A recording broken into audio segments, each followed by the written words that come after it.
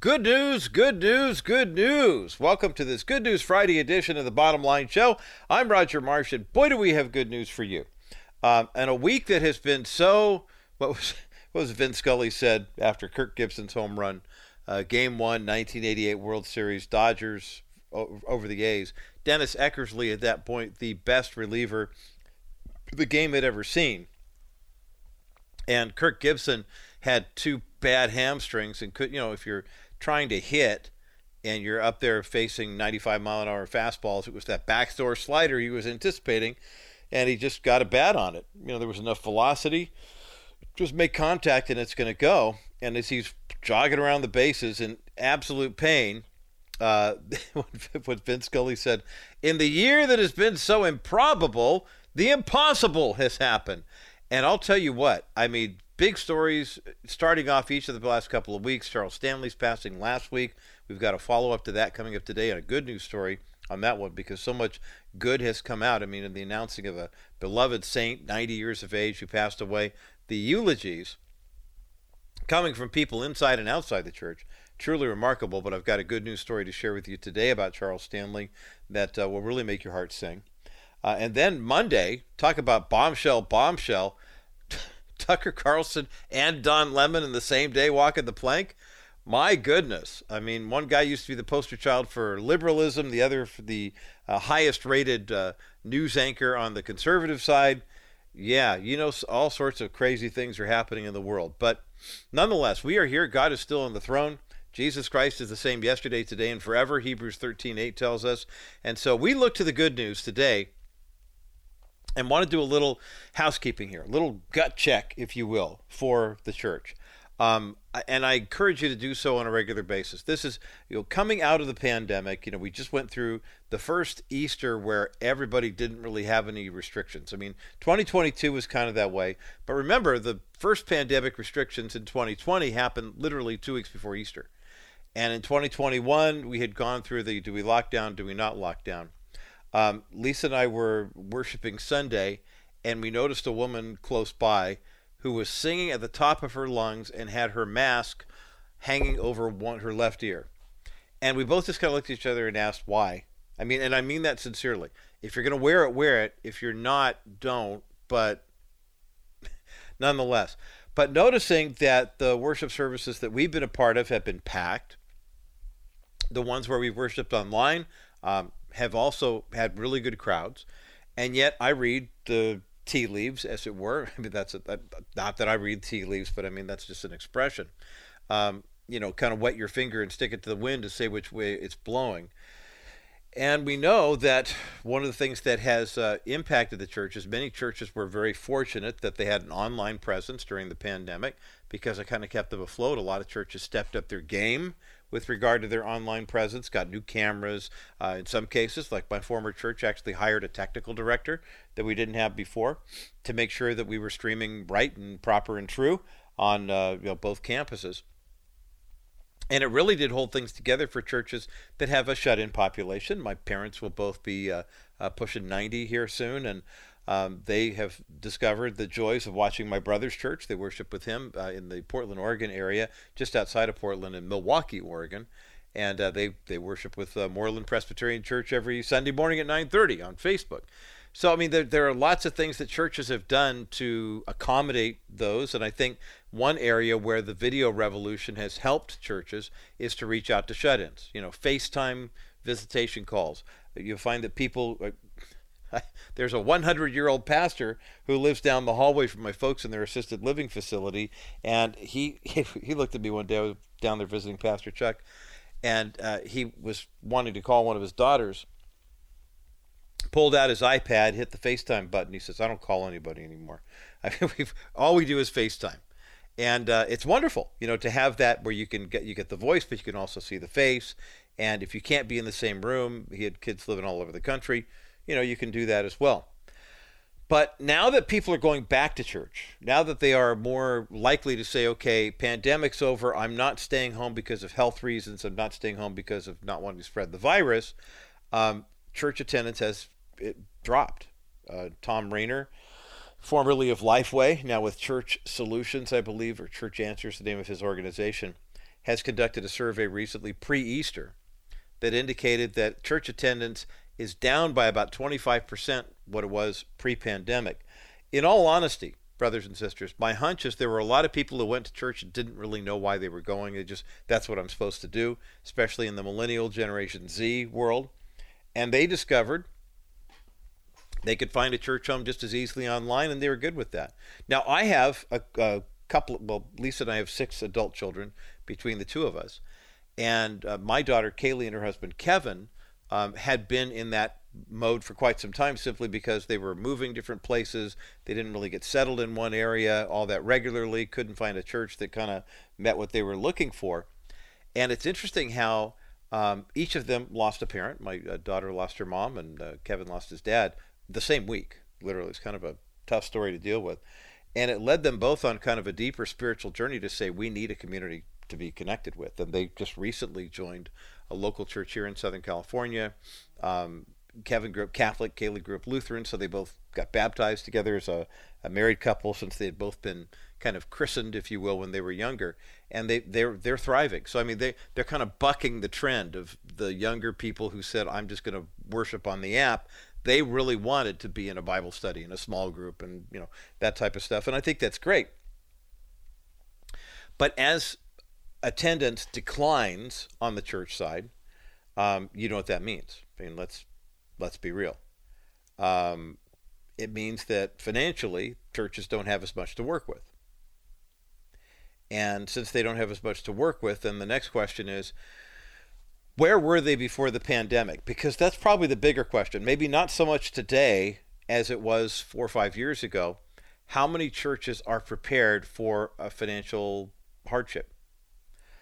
It's interesting because those are the kinds of conversations that when you get together at the church, you know, board meeting, council meeting, congregational meeting, people don't always want to have that conversation. But Lifeway Research did a phone survey recently, and they talked to pastors in Protestant denominations, either Protestant mainline denominations or non-denominational. And they asked these pastors, okay, basically the last time they did the survey was 2016. I mean, it's been a while. And so the question then was, how prepared do you feel you are financially to withstand another COVID pandemic, another massive shutdown, another loss in attendance? Because here you are and you're about 25% lighter than you were. But the question is, the way the question was presented was this: do you have enough cash reserves to be stable for a year? Do you have enough cash reserves to be stable for 16 weeks or less? So it was a year or more, 16 to 51 weeks, and then 16 weeks or under. And here's the good news. First and foremost, when it came to the number of churches who believe that they have 52 weeks or more of cash reserves, the number of pastors who answered affirmatively was 24%. 2016, it was 23%. And trust me, I don't want to say that's not too difficult to do, but if your church, for simply put, if your church has a budget of $1 million a year or $500,000 a year, whatever it is, multiply that by 2. If you have that much in the bank, you're good. That means you can pay all your bills. If no one donated a dime to your congregation, there was not one tithe or offering for the entire year, you have cash reserves that can handle it. Okay? Now, here's where the numbers get even better. For those who had cash reserves of 7 weeks or less, in 2016, that number was 26%. In 2022, that number dropped to 20%. For pastors who had cash reserves of 16 weeks or less, that number was 50% in 2016, 44% in 2022. And the number of churches who said they have cash reserves from 16 to 51 weeks increased. It was 27% 7 years ago. Today it's 32%.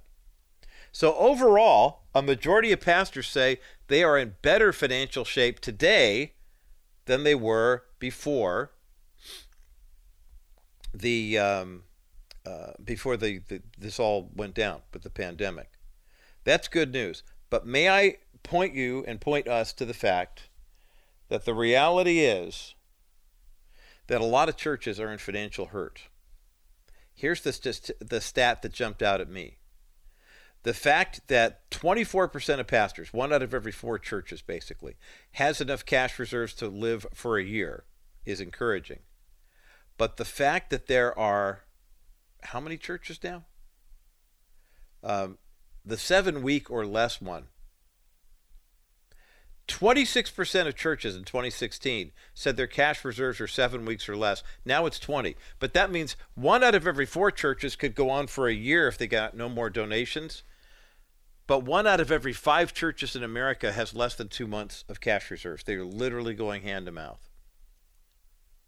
I don't know if that's a horrible thing, but it is a rather tenuous thing, isn't it? I encourage you to consider your tithe in your offering to your church. Do it prayerfully. Do it in the state of the Lord loving a cheerful giver.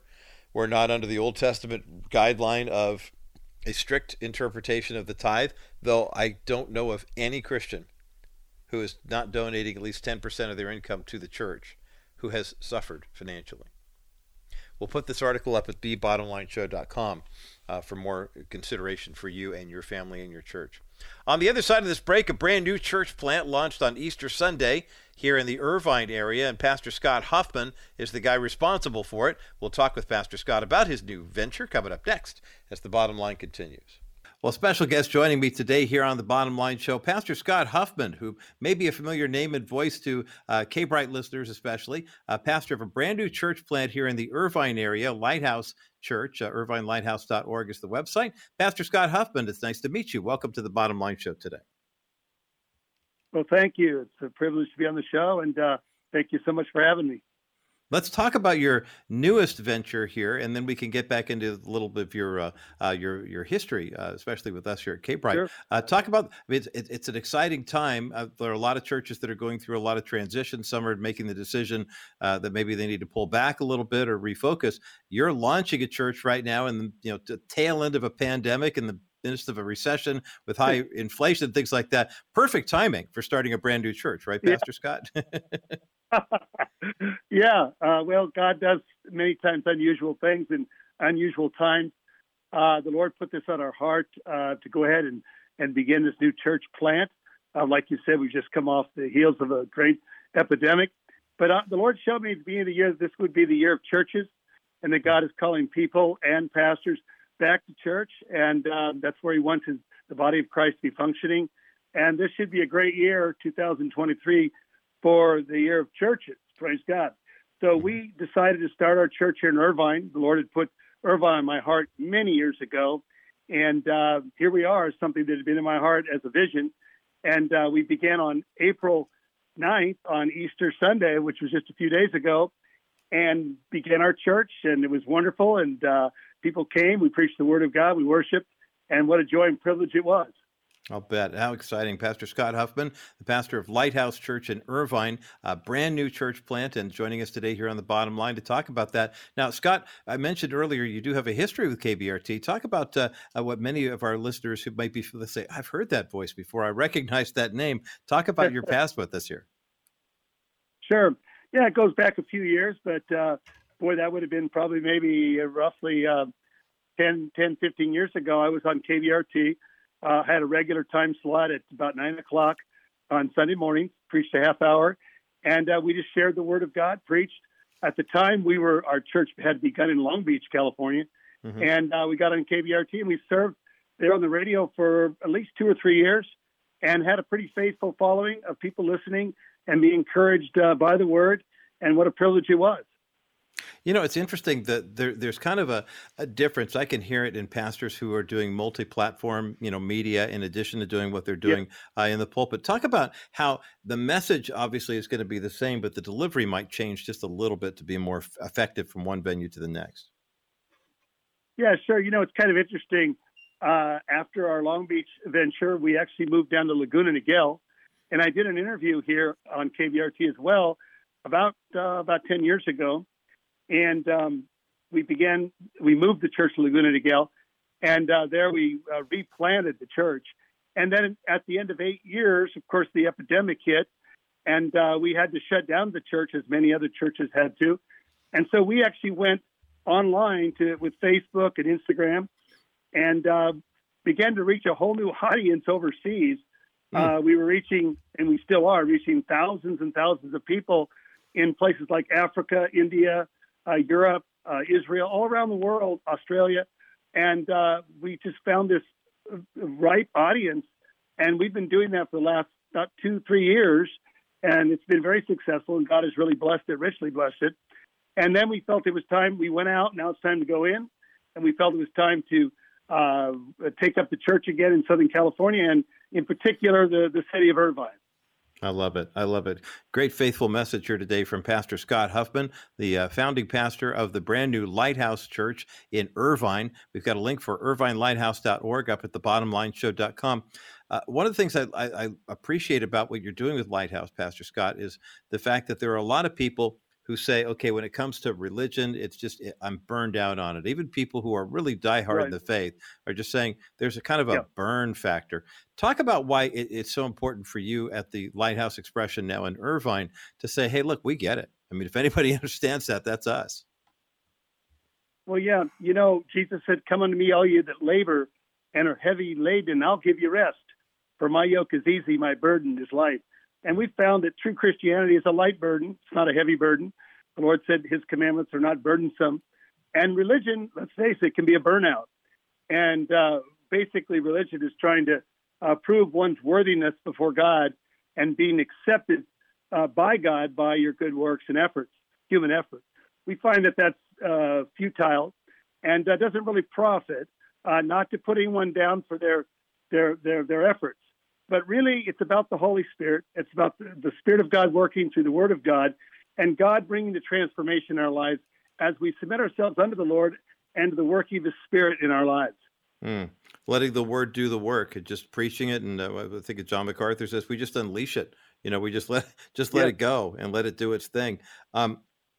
Pastor Scott Huffman, you've been in ministry for many, many years and a believer for many years as well. But it seems like California has always been your focus. I mean, whether, kind of being born and raised here and then moving up, throughout the different ranks of ministry. What have you seen that encourages you? What do you see that concerns you about ministering here in what I like to call the People's Republic of California? Well, if I could diverge a little bit, I'm a local Southern Cal boy. I grew up in the 60s and 70s. That kind of dates me, doesn't it? And I was an eyewitness to the Jesus movement, which we're seeing a lot of attention of that right now. Coming back into the forefront. I'm sure you're aware of that. So I was a firsthand witness to the Jesus movement.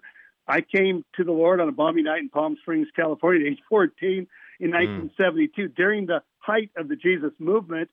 And then I received the Lord at age 14, and then I was called into ministry, but didn't become a pastor till I turned 40. I was kind of a Moses, kind of Johnny come lately. Yeah. But I saw the move of God, and I witnessed it, and I realized what the power of a revival really is.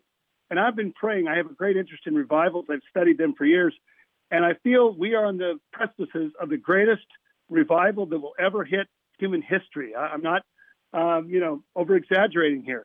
This revival that I believe has just begun will be the greatest move of God that humanity will have ever witnessed. And it'll have the greatest impact worldwide than ever before. It's encouraging to hear you say that, Pastor Scott, because I know there are a lot of people who are looking at life with frustrated, vision and just saying, I want to believe, I want to be faithful, I want to be strong in my faith. But gosh, it just seems like, like in the U.S. right now, we're really divided politically, spiritually. It seems like the Christian influence doesn't mean as much as it used to. But you're talking about, you're giving us a message of hope and resilience. Talk about what that means to you spiritually. Yeah. If I could quote a little bit real quick, the prophet Habakkuk, that's a mouthful. He was living in the last throes of the nation of Israel before it went into captivity to Babylon, and the people were living in sin and disobedient before God, and he was perplexed. He didn't understand. And God spoke a strong word to him. And he said, you're going to be utterly astounded or amazed what I'm going to do. And if I told you, you wouldn't even believe it.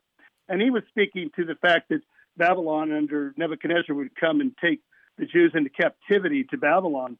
But I believe that verse applies today, that God is about ready to do something that we would never believe if he told it right in our ears, that he's going to pour out his Spirit in such an amazing way. And I believe that we're going to see signs and wonders and miracles, not that we're focusing in on that, but that will be a sign of the power of God moving just as it did in the early church. And I see the early church, Pentecost, and this latter day coming together in the final outpouring of the latter rain of God's Spirit before the return of Christ. And we're going to see the miraculous once again, miracles and signs and wonders that will astound people that they wouldn't believe it unless they saw it, as Habakkuk says. And so Habakkuk prays out to God, oh, Lord, listen to me. I'm afraid. What are you going to do? And the Lord says, I will revive that work once again. I will bring revival to you and your people. And I believe that is the word for today. God is going to revive that work again and bring a fresh move of the Spirit like we've never seen before. He will revive churches, individuals, and he will bring, and I believe this, millions of people into the gospel, through the gospel, into the kingdom of God. So encouraged to hear you say that. Pastor Scott Huffman is our guest today here on The Bottom Line. He's the pastor of Lighthouse Church in Irvine. No religion, just life. IrvineLighthouse.org is the website. Pastor Scott, we got a couple minutes left in our time together. Talk about what our listeners can expect when they come to a worship service at your brand new church that you just launched on Easter Sunday. Well, we're excited. It's a fantastic place, I believe, to feel comfortable and just to come to receive from the Lord. I believe, as we saw in the Asbury revival, as God has begun to move, I prophesied at the beginning of this year on Facebook that we would see pockets of revival, fires burning in our nation this year and around the world, and we're beginning to see that. And in our church, we're praying for the burning of the fire of God and the presence of the Holy Spirit to manifest as we worship, as we receive his word, and as we also pray for the sick. We're committed to praying for people that are sick in body. So if you're in need of physical healing, that is one part of the gospel sometimes that is missing. And we're committed to praying for people, but also preaching the word of God and bringing people into the kingdom. Well, we've got a link for your website up at thebottomlineshow.com. Where are we going to locate you on Sunday morning? What service time? Where could we physically find your church? Great. Thank you, Roger. Yeah, we're at 101 Alfonso, Irvine, California, 92618. It's the Los Olivos Community Center, and we meet at 10 a.m. every Sunday. All right. Well, we've got that link up at thebottomlineshow.com. We can reach out to you online there and find out more about this exciting new church. A great opportunity for those who are just getting back into church, especially if you found yourself kind of grounded over the past couple of years because of COVID. Here's a church that understands that and is making the most of the opportunity to say, look, the days are evil, so we know the Lord's in return any moment. So let's see some signs and wonders. Let's get together in fellowship. Let's enjoy that good camaraderie together. Pastor Scott Huffman of Lighthouse Church in Irvine, IrvineLighthouse.org. Thanks so much for being with us today here on The Bottom Line. Thank you very much. Blessings to you.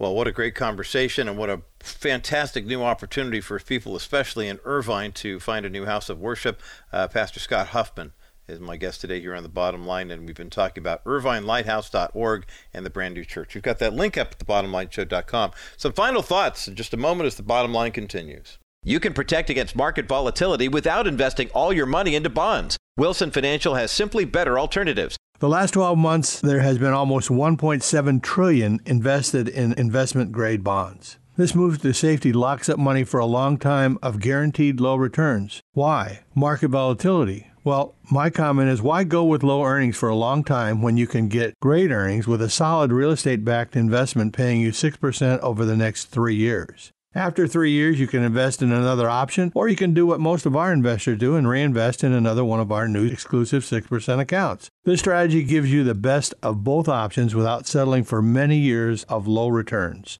Our 3D Money 6% account pays you great interest while you're not subjecting yourself to market volatility. Call 800-696-9970, 800-696-9970, or visit kbrightradio.com/Wilson Financial and ask about Dennis Wilson's exclusive real estate-backed 6% investment account. Wilson Financial Services, for simply better alternatives.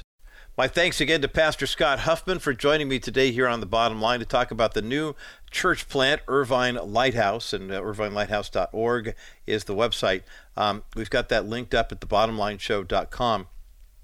It's important for us to support the local church, and as more and more local churches they're kind of finding themselves in one of two worlds, as it were. World number one is 24% of pastors and congregations have the means to go on for a year, but 20% of congregations don't. Not only do they not have that, but they're a few weeks away from going under. Lord, help these people to continue to walk by faith, but pray that you would bring the harvest from the congregation as well to keep the doors open. In Jesus' name, amen. We'll take a quick break. More good news, especially a story involving Charles Stanley. His legacy lives on through his grandson. We'll tell you how coming up next as The Bottom Line continues. Don't believe your insurance company is looking out for you. They're not. They want you to call them after you're in an accident, but you shouldn't handle that alone. That's where Stephanie Cover of Cover Law shines. With 20 years of insurance industry experience, she knows all the angles and will fight for your rights. Insurance companies pretend to be your partner, but in reality, their primary goal is to pay you as little as possible. When you work with Cover Law, Stephanie becomes your negotiator, and the insurance companies must talk to her, not you. You need to rest and heal. Stephanie is different from other attorneys. She's fully invested in your legal, medical, financial, emotional, and spiritual needs. After an accident, you don't want to deal with insurance adjusters who want to minimize your payout. So don't wait. Contact Kay Bright's personal injury attorney today at kbrightradio.com/coverlaw. You won't pay a dime to talk to someone who truly cares about your healing. Good news, good news, good news. Welcome to this Good News Friday edition of The Bottom Line Show. I'm Roger Marsh, or welcome back to this Good News Friday edition of The Bottom Line Show. I'm Roger Marsh. Either way you slice it. I mean, we do the program for 90 minutes each and every weekday. And then there's a rebroadcast of the program that airs on the weekends as well. We podcast not only do we podcast at our Apple and LinkedIn and Spotify and all the other places where we do Stitcher, I think another one, but also we have myhopenow.com, and the MyHopeNow site is just so much fun because you get a chance to see the people that we're talking with. And in most occasions, coming up in a week or so, Emilio Estevez is going to join me here on the program. Yeah, Emilio from the Breakfast Club and the Mighty Ducks and that type of stuff. He made kind of a documentary that turned into a full-scale, wide-release film back in 2010 called The Way. And it's about a guy who journeys on the Camino de Santiago, which is a 500-mile stretch from France, the Pyrenees, to Spain, to the church where the body, the bones, if you will, of James the Apostle are buried. And it stars his dad, Martin Sheen, and it's just a powerful film. I had a chance to catch up with Emilio last week, and we recorded that for My Hope Now. And we'll be airing it on a Movie Monday coming soon and giving you a chance to get tickets to see this movie. It's really remarkable, but that whole legacy issue, is so important because the legacy of father and son and grandson, mother, daughter, that whole bit. I realize there are no grandchildren in heaven. Everybody is God's child, and those of us who have played the role of parent and grandparent in this life, we're all going to be brothers and sisters in Christ in heaven. It used to drive my daughter Emily nuts when we would talk like that when she was younger. She goes, I don't want you to be my brother in Christ in heaven. I want you to be my dad, which was very sweet. But, it's interesting. In light of anytime someone passes away in the faith, you begin to find out how titanic their ministry was. And I'll tell you what, when Charles Stanley, the announcement of his death happened last week, man, the outpouring, from all my social media pages were flooded with people who were posting their tributes. We went here on the Bottom Line show last Tuesday when it was announced, and just said, hey, look, if we've got some Charles Stanley books and calendars and stuff like that, if you want to, share a memory with him, of him or whatever. And 20 people called like in 15 minutes. It was just such an outpouring of support. It was really so dramatic. But I'll tell you what, the one place where I always love seeing the stories and the fond memories are not always the, hey, my grandpa was my hero. Okay, I should say, Andy Garrett was on with us a couple weeks ago.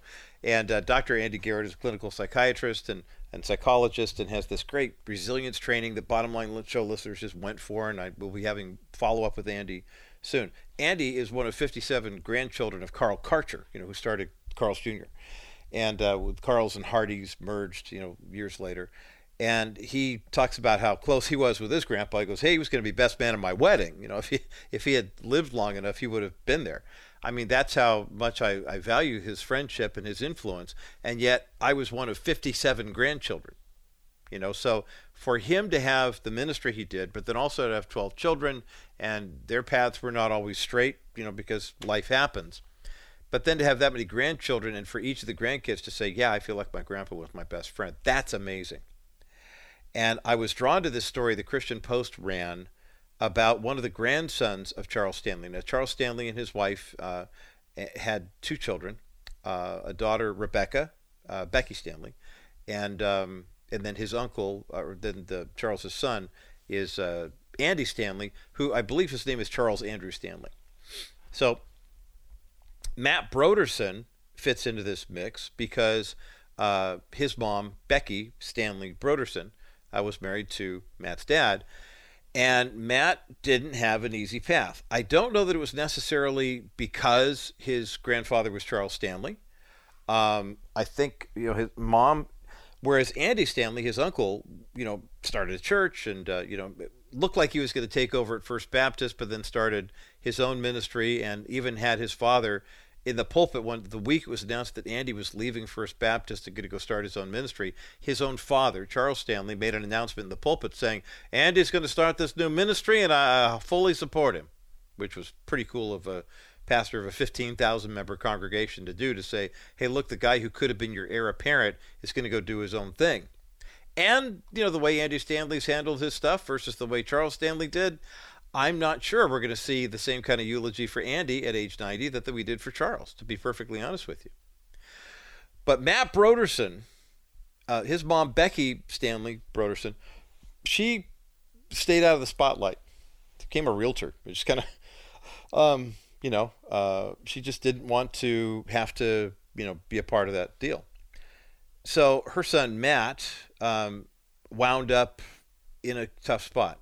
His grandmother, Anna Stanley, had left him some money, and she passed away in 2014.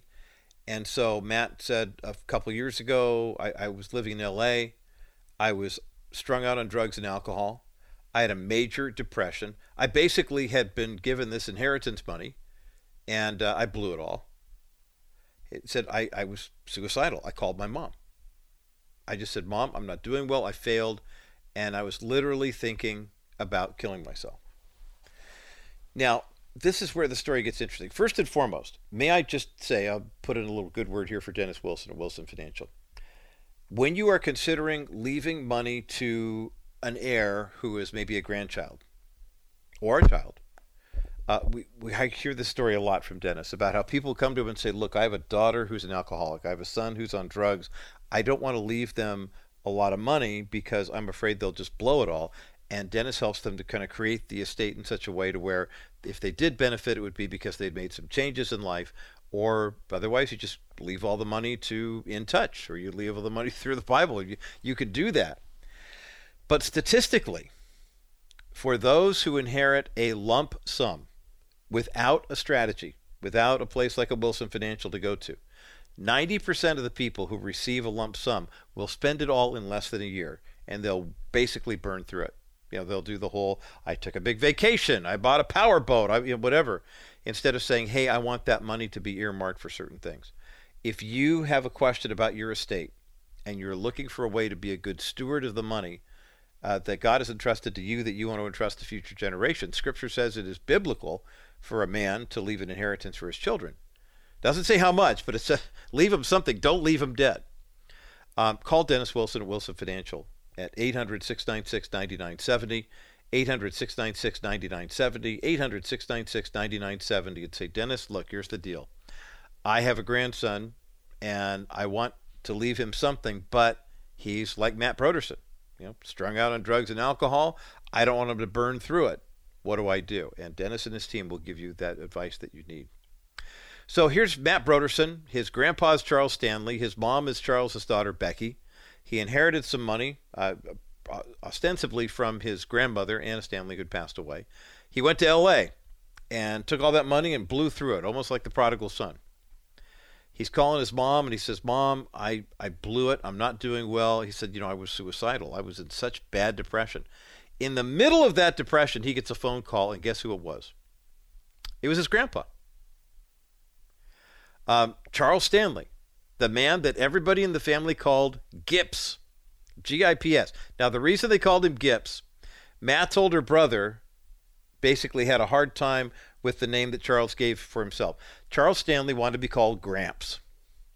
That's so the story goes. And Matt's older brother, when he tried to say Gramps, it came out Gips. And so Gips it is. So everybody, all of his grandchildren, knew Charles Stanley as Gips. I think that's a great story. I would love to have that story.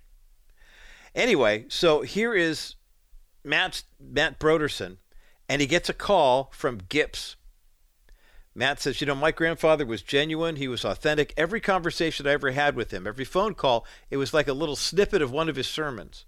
But it wasn't because he was preaching at me. It's because that's who he was. He was really the real deal. He was always read the Bible, always meditating at God's Word, but he always stayed up on current news and thought about ways that he could tie it into the Bible. Matt Broderson said when he was a kid, he wanted to be a pastor just like his grandfather and like his uncle. He goes, I went on the mission trips. I loved Jesus. I loved God. I loved hanging out at church. But he went to Southwest Bible College and Seminary in Texas, and then he started going to parties at TCU, and next thing you know, his parents got divorced, and after that, well, he's 29 years old and considering suicide. So he gets a phone call from Charles Stanley, and here's how the call went. Matt says, Gips said, I don't want to talk to you very long on the phone. I just want to ask you one question. Why don't you give Jesus another try? He said, you know what? I don't remember what happened after that. All I knew is I just started crying, and I cried, and I cried, and I realized I didn't want to die. And I took that question to heart, and now Matt Broderson is eulogizing his grandfather by saying he finally joined a group. He said it's been kind of a rocky road, but he's sober today. He's part of the Highland Park Methodist Church in his new hometown, and he credits his grandfather, Charles Gips Stanley, with saving his life. What an encouraging story, and what a great message to come out of his mess. We're going to take a quick break here on this Good News Friday, and as we continue, more good news. This time it's Pastor Samuel Rodriguez who's going to join me for a study of John chapter 9 and how your mess can become God's miracle. The process is temporary, but the promise is permanent. That's the title of his brand new book. We're going to get into this conversation and give away a copy or two of this book in just a moment as the bottom line continues. Well, special guest joining me today here on the Bottom Line Show, Pastor Samuel Rodriguez is a speaker, pastor, as I mentioned, best-selling author, movie producer, and civil rights activist. He is one of the Time Magazine has nominated him to be one of the 100 most influential people in the world. He is the pastor at New Seasons Church in Sacramento, and he has a brand new book out that just came out and has the best title I've seen for a book in quite some time, because how many times do you look to God for a miracle and all you see around you are obstacles and debris and just kind of a mess? The book is called Your Mess, God's Miracle. The process is temporary, but the promise is permanent. There's a link for the book up at thebottomlineshow.com. Pastor Samuel Rodriguez, welcome back to the Bottom Line Show. My friend, thank you for having me. Honored to be with you again. Well, we're honored to have you here, especially when you're talking about such a vital topic that really gets to the heart of where a lot of us are right now. I mean, I've heard the euphemism before, you can't have a message without a mess. But what happens when you're staring face forward at something like this, and you're saying, God, I need a miracle. How does that work? I mean, a lot of times we think it's click your heels 3 times and just say there's no one like God and he's going to do it. But there's more to it than that, isn't there? There's a process. And as I referenced and you referenced from the book cover, the process is temporary, but the promise is permanent. I took what took place in John chapter 9, this very interesting story with a very unorthodox facilitative modus operandi to execute a miracle. Not highly recommended, by the way. Not at all. To any preachers or speakers out there, for liability purposes, not recommended. Right. Jesus spits. How about that? Jesus, holy spittle. Jesus spits. He takes his saliva, combines it with dirt, makes a mud ball, and places it upon the eyes of a man who was born blind. There are a couple of elements here, first of all. He spits. In his spittle, we know for certain was his DNA. He literally took his DNA. That's not a metaphor now. He literally took his DNA. He combined it with dirt. Now, we know from Genesis 2:7 that God made man out of dirt. So he went to the original blueprint, the original design. He combines his DNA with the original design, places it on the man's eyes, and that we could use as a biblically substantiated metaphor. And this man who was born blind, for the first time, opens up his eyes and he sees. There was a mess. Behind the mess, there was a miracle. I wrote this book for anyone who has ever had a messy circumstance in their lives. In your family, your home, your marriage, your calling, your generation, your finances, your health, even America's mess right now. Can we come in agreement by faith through Christ and believe that there is a miracle behind the mess? And the answer is yes. Pastor Sammy Rodriguez is with me today here on The Bottom Line. The book, Your Mess, God's Miracle, is up at thebottomlineshow.com. And this has to be a first time we've ever done any kind of conversation about here's mud in your eye. I mean, but it's brilliant. I mean, you think about this because you start with the whole issue here. And oftentimes when we're looking at a mess that we're in and we're looking at the miracle that we're hoping for, the first step is it's so obvious. The idea that we have to realize the man born blind needed to see. He had to recognize he was blind first before there was going to be any sort of solution here. Talk about why we miss that. We just got to look around and we're so busy spiking the ball in the end zone that we forget what the line of scrimmage is when we start. Completely correct. And this man, by the way, did not receive a sight that he once had. This is very different. The other miracles of Jesus was fully engaged in the vast majority of his miracles in a very restorative element of his nature. For example, the woman with the issue of blood, he restored her health. With Lazarus, he literally restored his life. Right. With the other blind man in Mark, he restored his sight. With this man, Jesus gave him something he never had before. It is a functional ontological extension of the divine nature of providence, the ability, the inclination for God to give you something you never had before. 2 Corinthians 5:17. When you are in Christ Jesus, you are a new creation. Yes. Isaiah chapter 43, behold, I do a new thing. So it is God's commitment. Sometimes we get so focused on renovating the past. Even as Americans, we really want to go back to the good old days. Right. You know, can we go back to the past? And God is not interested in renovating your past. He's interested in releasing a glorious future. So I love how this story speaks to our current reality and infuses us with hope for even our current political, social, even personal landscape. Reverend Samuel Rodriguez is my guest today here on The Bottom Line, and his book is called Your Mess, God's Miracle. The process is temporary, but the promise is permanent. The book is just now out, and we've got it up at thebottomlineshow.com. One of the things that we don't think about when these miracles happen is oftentimes we'll focus so much on the miracle. Here was a blind man, his sight has been restored, praise God. That's the end of it.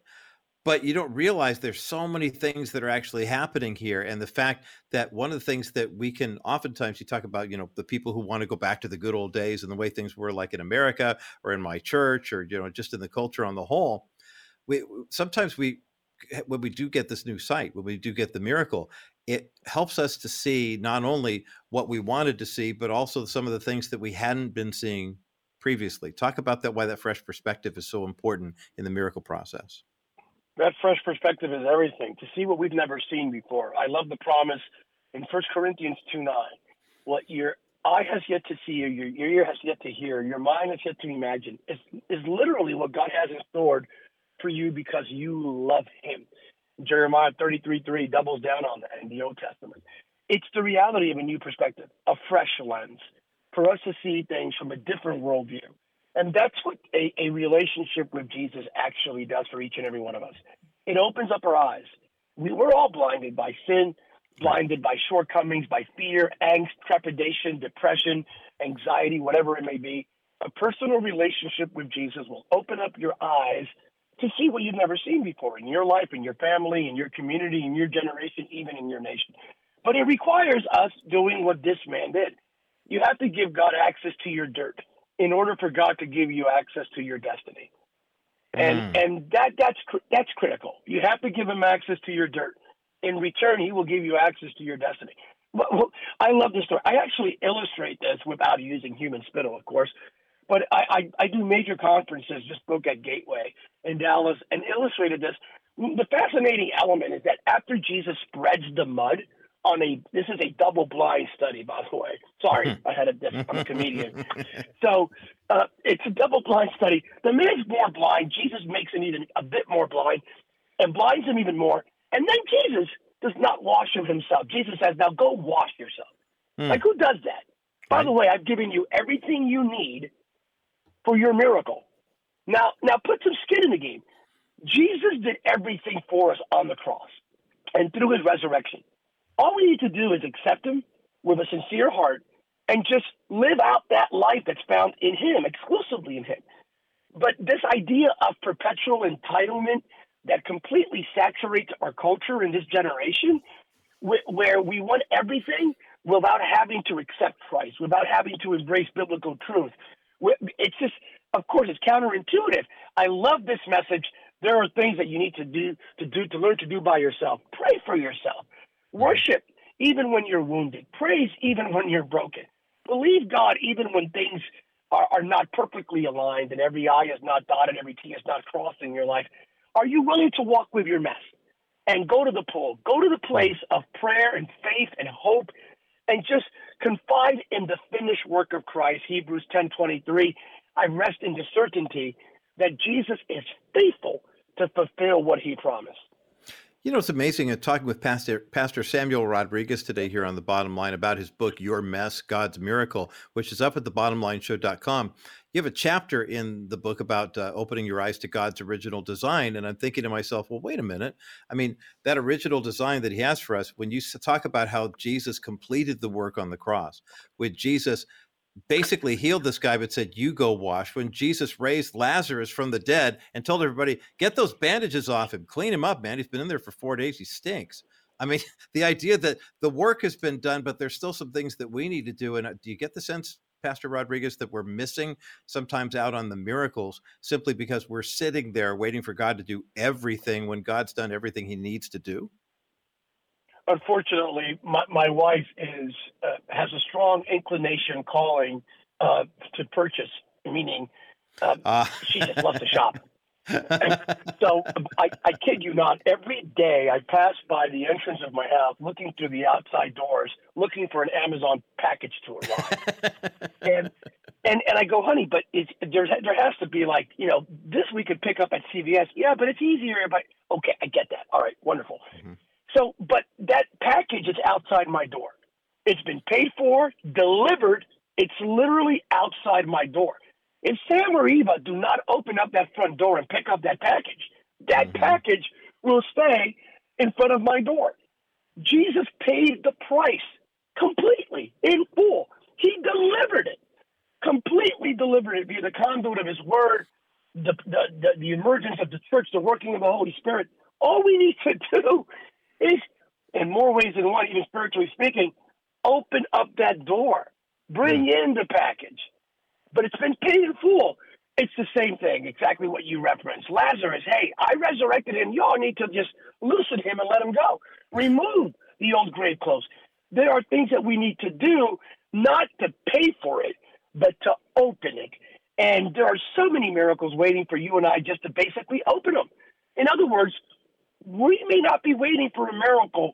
There may be a miracle waiting for us. Boy, when you put it that way, I'll be looking for more of those miracles for sure. Reverend Samuel Rodriguez, my guest today here on The Bottom Line. Your mess, God's miracle. The process is temporary, but the promise is permanent. It's a brand new book from Pastor Rodriguez. It's up at thebottomlineshow.com. More of this conversation in just a moment as The Bottom Line continues. One of the greatest gifts that we can give to an expectant mother is the gift of the first picture she'll ever have of her son or daughter in the womb. That comes through an ultrasound, and our friends at Preborn have an opportunity for us to make more of these ultrasounds a reality. Every time you give a donation of $28 to Preborn, that means one more ultrasound can take place. But how about giving enough money for an ultrasound machine? The cost is $15,000. It's a sizable investment, but every ultrasound machine can do 250 ultrasounds per year and lasts at least 10 years. Now take that cost, $15,000, and divide that by 2,500. Okay, now you begin to see how the cost per ultrasound goes down even more once we have more ultrasound machines to donate into preborn clinics. Make a donation right now to Preborn. It's completely tax deductible, and every penny, every dollar you donate right now is going to the purchase of an ultrasound machine. 833-850-BABY is the number to call, 833-850-2229, or go to kbrightradio.com. That's KBRITE radio.com. Click on the banner for Preborn and make your best donation right now. $25, $50, $100, it all counts towards saving babies' lives. kbrightradio.com. Hit the Preborn banner right now. Welcome back to The Bottom Line Show. I'm Roger Marsh. Pastor Samuel Rodriguez is my guest today here on the program. Good News Friday edition of the broadcast, and we're having a conversation about his brand new book called Your Mess, God's Miracle. The process is temporary, but the promise is permanent. We've got a link for the book up at thebottomlineshow.com and a Good News Friday giveaway of this book as well. 800-227-5278, 800-227-5278. 800-227-5278 is the number to get you through to The Bottom Line. Again, the brand new book by Reverend Samuel Rodriguez, based on the story of the man born blind and Jesus literally spitting on the ground and putting mud in his eye and then saying, go wash. Your Mess, God's Miracle is the book. The process is temporary, but the promise is permanent. 800-227-5278, 800-227-5278. 800-227-5278, the number to get you through to The Bottom Line. You know, in thinking about this during our conversation here today, thinking about the earlier part of the half hour where I shared with you the story about Matt Broderson, who is the grandson of Charles Stanley, and how Gips, as he used to call him, basically led him back to faith by asking him one question. Here's a 29-year-old kid who had inherited some money. He had moved from the Midwest to the West Coast. His party lifestyle, which started at a Christian university, by the way, was getting the best of him, and he'd blown through his inheritance, not unlike the prodigal son.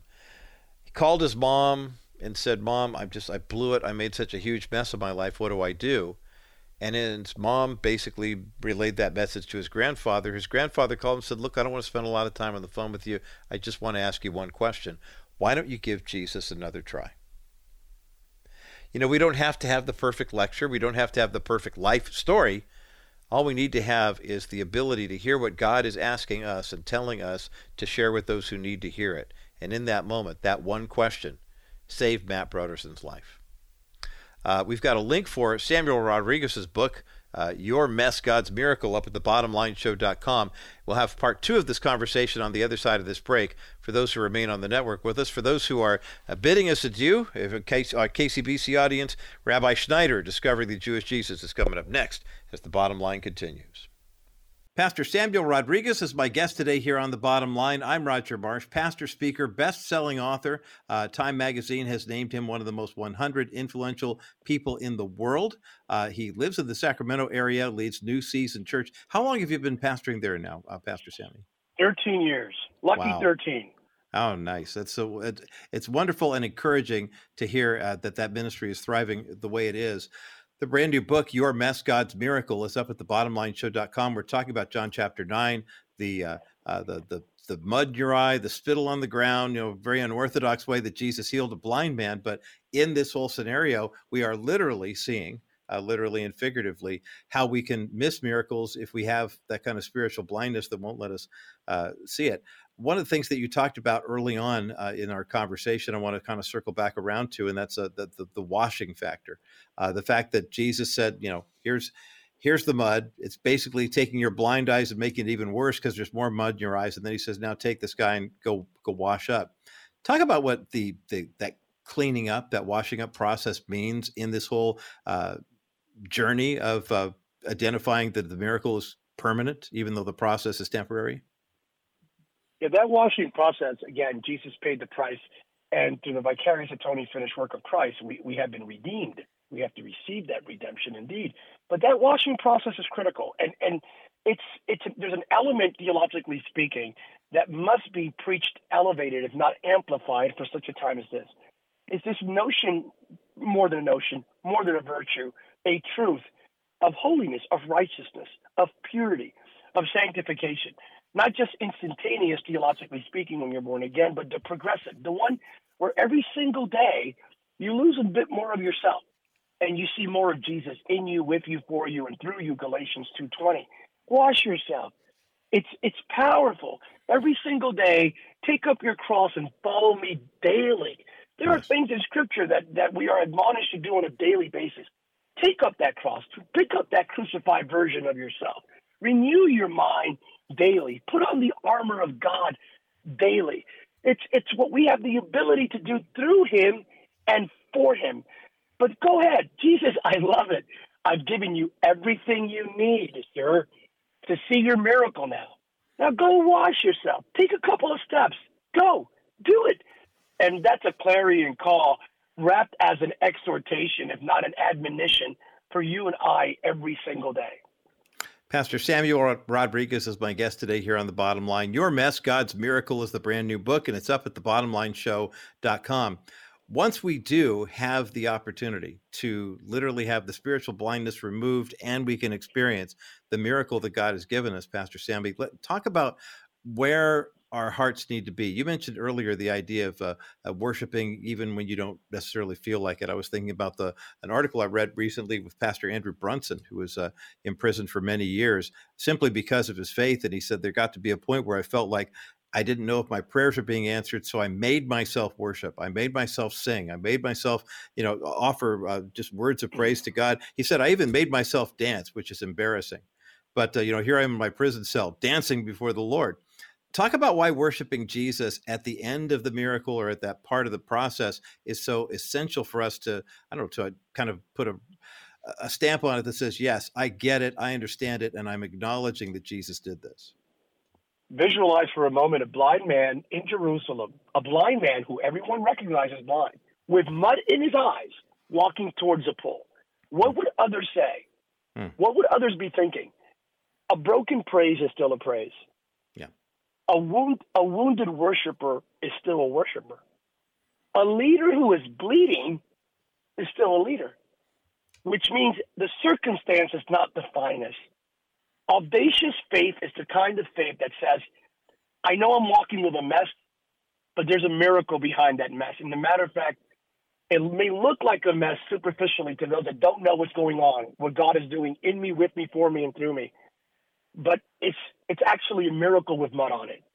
I'm no longer even going to call it a mess. I'm going to call it a miracle with mud on it. And all I need to do is reach a place in obedience, in faith, in trust, in hope in Christ, where I'm able to wash myself, fully see what God has in store for me. And that mess becomes a miracle. When we talk about the process being temporary, but the promise being permanent of experiencing a miracle in the middle of a mess, one of the things you write about in your book, Your Mess, God's Miracle, is the fact that once you do have this vision, once the miracle has been received, it's not old you getting a miracle, it's new you, because you begin to see your identity in Christ more clearly. Talk about what you mean by that. It's your new identity. It's not the old you. It is definitely the new you. From Isaiah chapter 43, repeated again in Philippians, and elevated in 2 Corinthians chapter 5, is doing away with the old you. Ephesians chapter 4 is explicit there. Do away with the old version of yourself. Put on the new version of yourself that's found exclusively in Christ Jesus. I love the words of the Apostle Paul. Yeah, it's the new you. The old you was blind. And I love the transfer of DNA. Hey, with your eyes, Mr. Blind Man, you can't see. With my eyes, you will see my glory. With the old you is a perpetual victim. The new you is more than a conqueror. The old you walked with a well-defined trauma. The new you carries a testimony. So it's the new man. It's the new you that will walk with that miracle going forward, and then that miracle becomes a great, vociferously, well-elevated, articulated, persuasive testimony. They looked at the blind man and said, wait a minute, aren't you, and he said, listen, you're asking me too many questions. I could respond just one simple way, and here it is, guys. Here it is. I was blind, but now I see. Amen. Like, drop the mic. Drop the mic. There it is. We're done. Conversation is closed. Brilliant.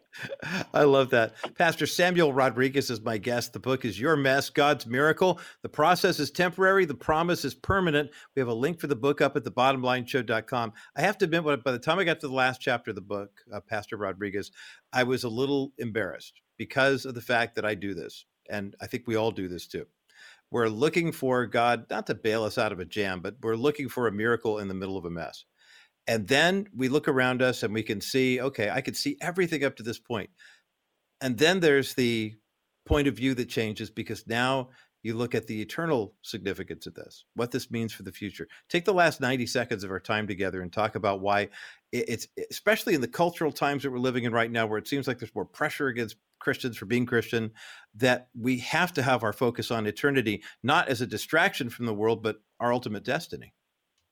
Absolutely. Subjective bias. We suffer from myopia, and all we do is see things right in front of us, but we're not looking long term. We're not looking all the way. That sort of beyond me, beyond the now, beyond this chapter, beyond this generation, what is in store for us? And we do want to become societal architects and cultural reformers, but only with the lens that way beyond this very moment, there is an eternity in the hands of Christ. There is a kingdom beyond this kingdom, beyond our current melees in reality. There is a hope that cannot and will not be denied. Hold on to that hope for you and your children and your children's children.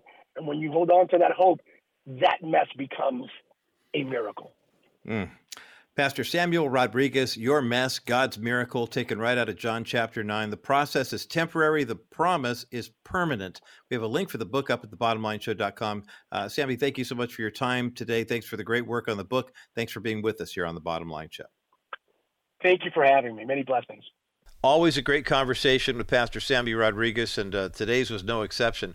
I can understand why this book is so popular because it's really striking a nerve with so many people. Your Mess, God's Miracle. The process is temporary. The promise is permanent. We've got a link for the book up at thebottomlineshow.com, and we do have a copy of the book to give away here on this Good News Friday. 800-227-5278. 800-227-5278. 800-227-5278 is the number to get you through to the bottom line. Again, the one copy of this book is up for grabs. But earlier I was mentioning something. I want to throw this in here. For those of you who are familiar with the work of Dennis Wilson and Wilson Financial Services, I was talking earlier about the Matt Broderson story. Matt was one of the grandsons of Charles Stanley. He had inherited some money after developing a drinking problem while going to Christian college. He hung out with his grandfather and his uncle. He'd been on the mission trips. He'd done all the right things and checked off the right boxes, was going to a Christian college in the Dallas area. But TCU had good parties, apparently, and while he was a student at the one school, he started partying with the people at TCU and became an alcoholic. When his grandmother passed away, he inherited some money, moved to L.A., and blew all that money, and then called his mom one day distraught and said, I made a mess of my life. I don't think this is going to work. And he was suicidal. Next thing you know, his grandfather calls, and Charles Stanley asks him the question, why don't you give Jesus another try? And next thing you know, it saved Matt Broderson's life. He got into a 12-step program. He's part of a thriving church now and walking with the Lord. He said it hasn't been easy, but he's getting it done. But here's the point I make about this. How many young people wind up with an inheritance of some sort? Here's $100,000. Here's $200,000 that you inherited from your grandparents or whoever it is. And they wind up blowing it all. Wouldn't you love to be able to say, I want to leave you an inheritance, but I don't want to put this loaded, weapon in your hands, basically, with the fear that you might not do it the right way and use it the right way. It's okay to structure it in certain ways. 90% of people who get a lump sum inheritance wind up blowing it on something they don't want to within a year. When you work with Wilson Financial Advisors, they will help you to not only set up investments the way that will benefit your family for years to come, but also will lower your tax imprint, if not eliminate it, and give you the opportunity to say, I want to make sure that what I'm passing on to my relatives actually gets to them and is used for what I hope it will be used for. I encourage you to call Dennis at 800-696-9970. Keep Matt Broderson, Charles Stanley's grandson, in mind. Here's a guy who grew up in a home where there was financial success. And when he received an inheritance in his 20s, he blew it all and almost killed himself. You can prevent that from happening by using the strategies that you'll learn with Dennis Wilson and Wilson Financial. 800-696-9970, 800-696-9970, 800-696-9970 is the number to get you through to Dennis Wilson at Wilson Financial Services. Hey, we're going to take a quick break, and as we continue, some good news coming out of NASA. The first crew to sail to the moon in over 50 years has been announced, and there's a local connection and a faith connection all wrapped up into one. Let's take a look at that on the other side of this break as the bottom line continues.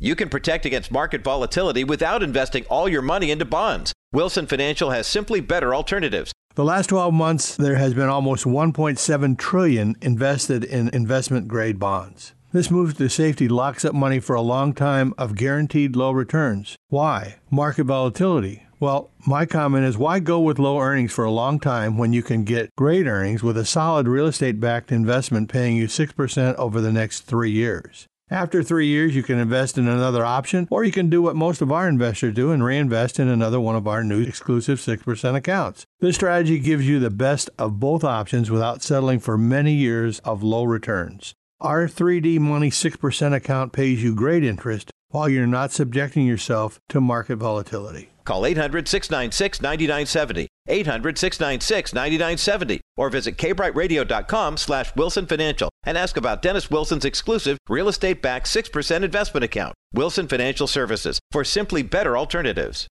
Well, welcome back to this Good News Friday edition of the Bottom Line Show. I'm Roger Marsh. My thanks again to Reverend Samuel Rodriguez for a great conversation about his new book, Your Mess, God's Miracle. The process is temporary. The promise is permanent. It's a rather invigorating look at John chapter 9 and the story of the man born blind and Jesus spitting on the ground, putting mud in the man's eyes and saying, go walk, or go wash rather. And we're giving away a copy today here at 800-227-5278, 800-227-5278. 800-227-5278 is the number to get you through to the bottom line.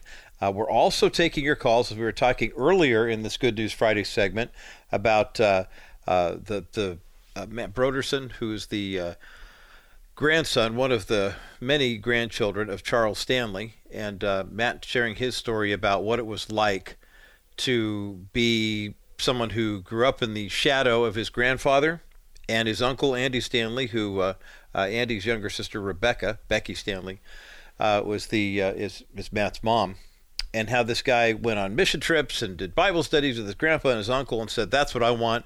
Went off to Bible college in Texas, but then also discovered that the Texas Christian University campus had quite the party life, and it became a drugs and alcohol guy and literally was on the verge of ending his life. He reached out to his mom and he said, I've made such a mess of things. He was 29 years old at the time. He had inherited some money from a relative. Ostensibly, it might have been his grandmother, Anna Stanley, who'd passed away back in 2014. And he said he really didn't know where else to turn. And so it was in that moment that he heard from his grandfather. And his grandfather, Charles Stanley, said, look, Matt, I don't have a lot of time to talk to you right now, and I don't want to confuse you or, have you weighed down with a lot of different thoughts. I just want you to consider this. I want to ask you the question, would you consider Jesus Christ again? And he said, I just started crying. I didn't know what else to say. I cried and cried and cried, and eventually he rededicated his life to the Lord. He went to rehab, he got clean and sober, and is now part of a church community and just is thriving. And he's thrilled to be in that situation, and he credits his grandfather with saving his life. And that legacy, getting to the point where you can't see things clearly or straight, and needing someone to give you that kind of wisdom that can help you see things clearly and straight. It's a great lesson for us as grandparents when our grandkids are facing that situation, that kind of situation where you don't realize, whether you're up or down, where you don't know what's going on in your life, whether or not it's right or of God's will. And sometimes, that big long lecture that here's what I would do, here's 15 steps to, get your life back on track. But it really boils down to, where is Jesus? Who is Jesus to you? And when Charles Stanley reframed that question, it reminded me of something I was reading from Chad Bird. I quote Chad a lot. He's a great apologist and theologian. He always has a way of just kind of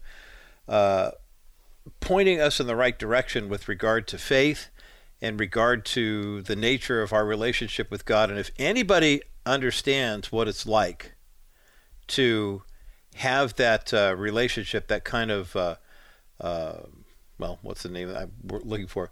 Anyone understands what it's like to not be in a situation where you're, you figure you got it all figured out. Chad's that guy. He, one of the things I love about his writings is that he'll just kind of boil it down to brass tacks. What's really important, what really isn't important, and how do we deal with this? I mean, for example, he posted this on the 1517 site the other day, where he was talking about Isaac and using Isaac as an example. He says, remember, to be a disciple of Jesus is not to have everything figured out. Often it's to feel like old blind Isaac, doing what he could to pass blessings on to others, blissfully unaware that the Lord was using us in ways that we didn't even realize to continue to writing the story of his kingdom spread in the world. The idea that, the Jacob and Esau situation where he wound up giving the wrong blessing to the wrong person, that's something to think about. It's the same way, with those on the road to Emmaus. But, it's very interesting because, and Chad writes, look, take about two sinners hiding in Eden, and God asks, where are you? Two sinners heading on the road to Emmaus, and God asks, what are you discussing? And isn't it interesting that God would take, in both of these cases, these two sets of pairs of people, and basically asks them a question about where they are. It's interesting how God uses questions in our lives, isn't it? I mean, how many times do you see this with Jesus healing someone? Do you want to be well? What do you want from me?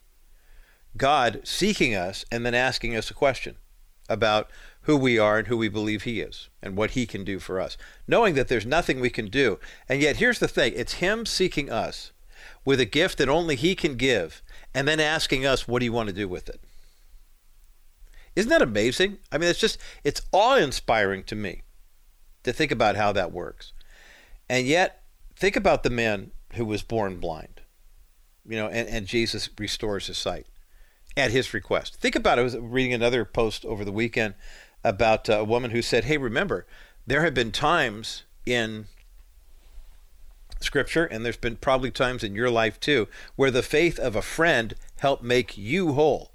And then she used the example of the guy who was the paralytic, who Jesus was addressing a crowd of people, and they literally cut a hole in the roof and dropped him down. He didn't do that on his own. His friends brought him to see Jesus. That's why our witness is so important, because now we don't physically bring people to see Jesus. People are brought to us, and they see Jesus in you. They see Jesus in me. And how valuable it is to be used in that role. I mean, it's truly incredible to think about how the Lord uses us in the lives of other people. And yet I can't stress enough here on this Good News Friday how valuable it is for you as a Christian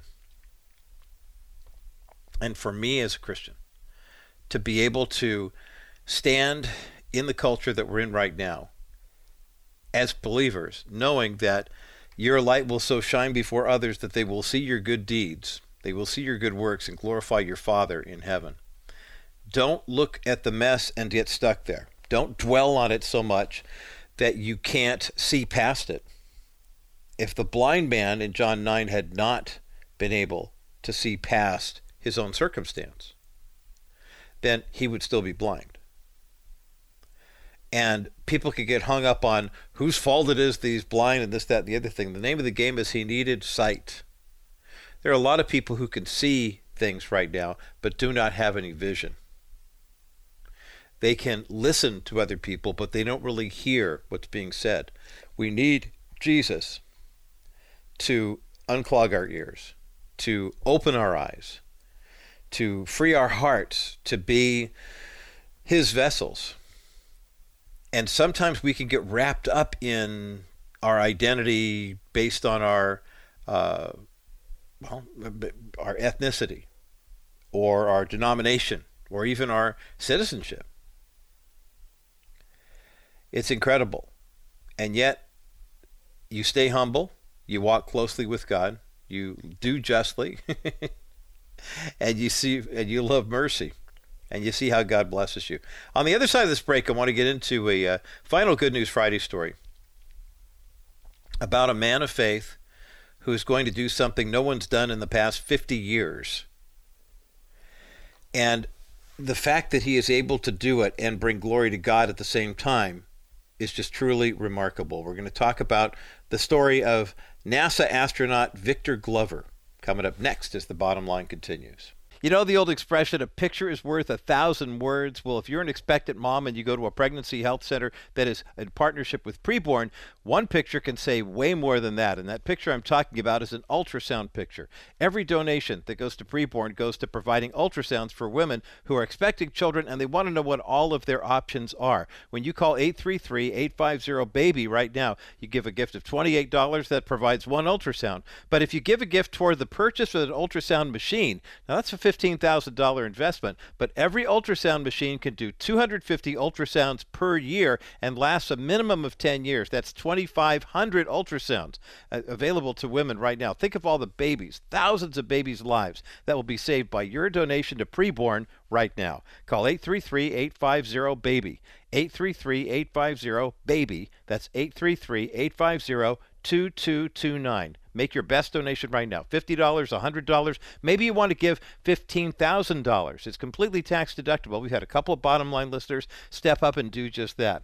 833-850-BABY. 833-850-BABY. That's 833-850-2229. Call Preborn right now. Welcome back to this Good News Friday edition of the Bottom Line Show. I'm Roger Marsh, wrapping up this week's edition of the broadcast with a great story. I'm kind of partial to Christians in the NASA world ever since growing up at Lake Hills Community Church in Laguna Hills, California. Our senior pastor was Dr. Harold Leesma, and he and his wife Lois had 4 children. Their son David was lieutenant commander on the Challenger. And if you remember when Dr. Catherine Sullivan became the first American woman to walk in space back in 1984, her co-pilot that day was David Leesma. So I've always kind of followed the NASA story as well. So you can imagine that we took the story of the next NASA launching to heart when we found out that a devout Christian astronaut is going to not only be a part of the first crew that would make a trip around the moon in over 50 years, one of 4 people from 2 countries are going to make that trip next November, but that he's a great man of faith. Earlier this month, NASA named the crew for Artemis 11, or Artemis 2, excuse me. It'll include NASA astronauts Christina Hammock-Cook, Reed Weissman, Canadian Space Agency astronaut Jeremy Hansen, and Victor Glover. Victor Glover will be the pilot for the mission. A former U.S. Navy commander, flew combat missions in Iraq, served as a legislative fellow to John McCain before joining NASA in 2013.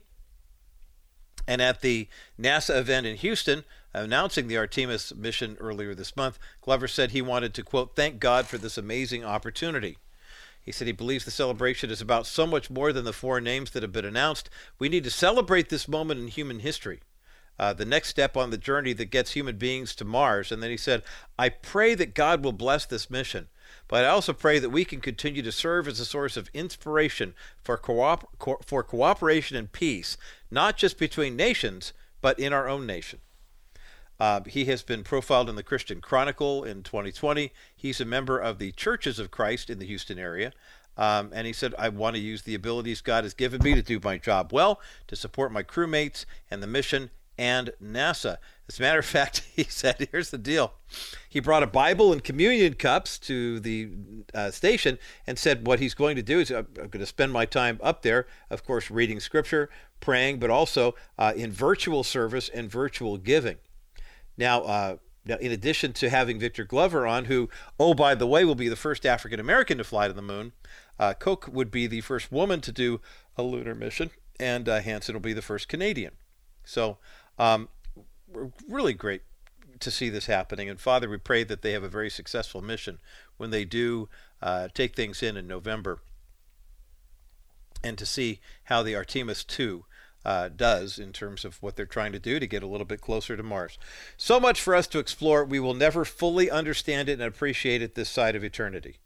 But once eternity rolls around, look out, brothers and sisters, because it's going to be great. It's going to be so much fun. It's going to be so encouraging.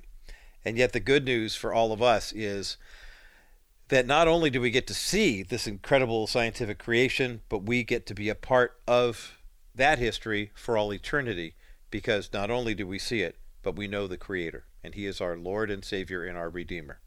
That is the good news, and that's the bottom line.